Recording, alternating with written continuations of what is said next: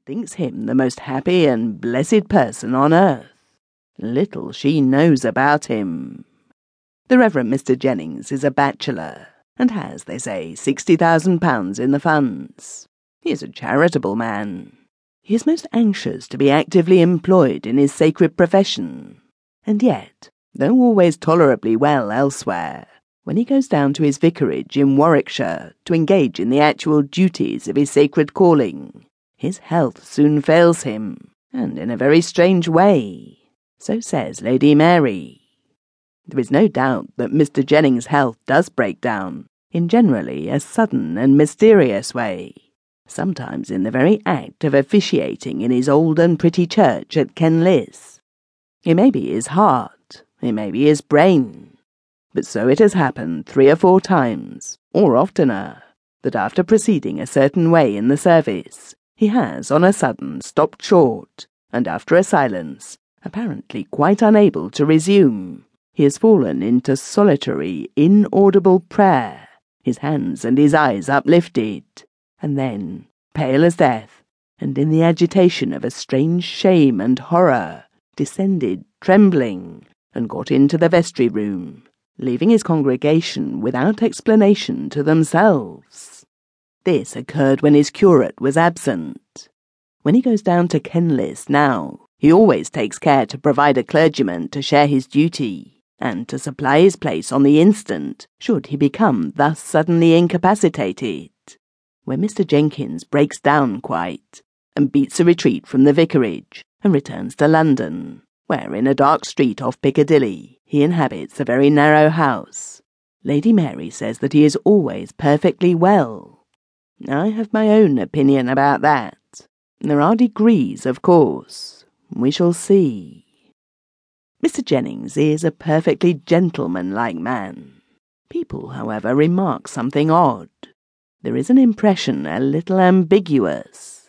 One thing which certainly contributes to it, people, I think, don't remember, or perhaps distinctly remark, but I did almost immediately. Mr. Jennings has a way of looking sidelong upon the carpet, as if his eye followed the movements of something there. This, of course, is not always. It occurs only now and then, but often enough to give a certain oddity, as I have said, to his manner, and in this glance, travelling along the floor, there is something both shy and anxious.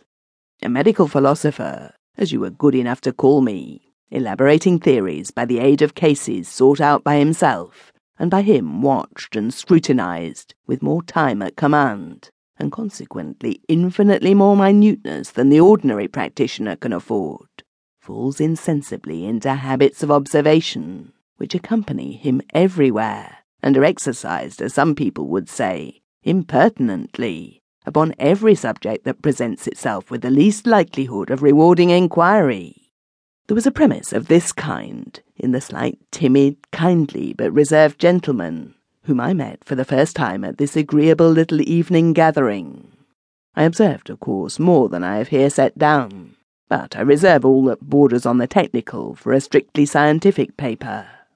I may remark that when I here speak of medical science, I do so, as I hope some day to see it more generally understood, in a much more comprehensive sense than its generally material treatment would warrant. I believe the entire natural world is but the ultimate expression of that spiritual world, from which and in which alone it has its life.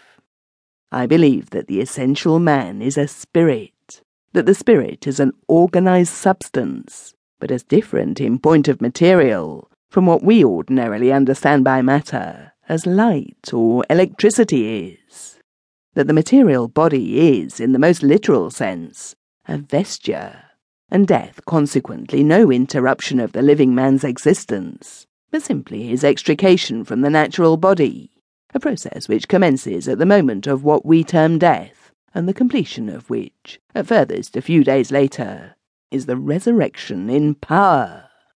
The person who weighs the consequences of these positions will probably see their practical bearing upon medical science. This is, however, by no means the proper place for displaying the proofs and discussing the consequences of this too general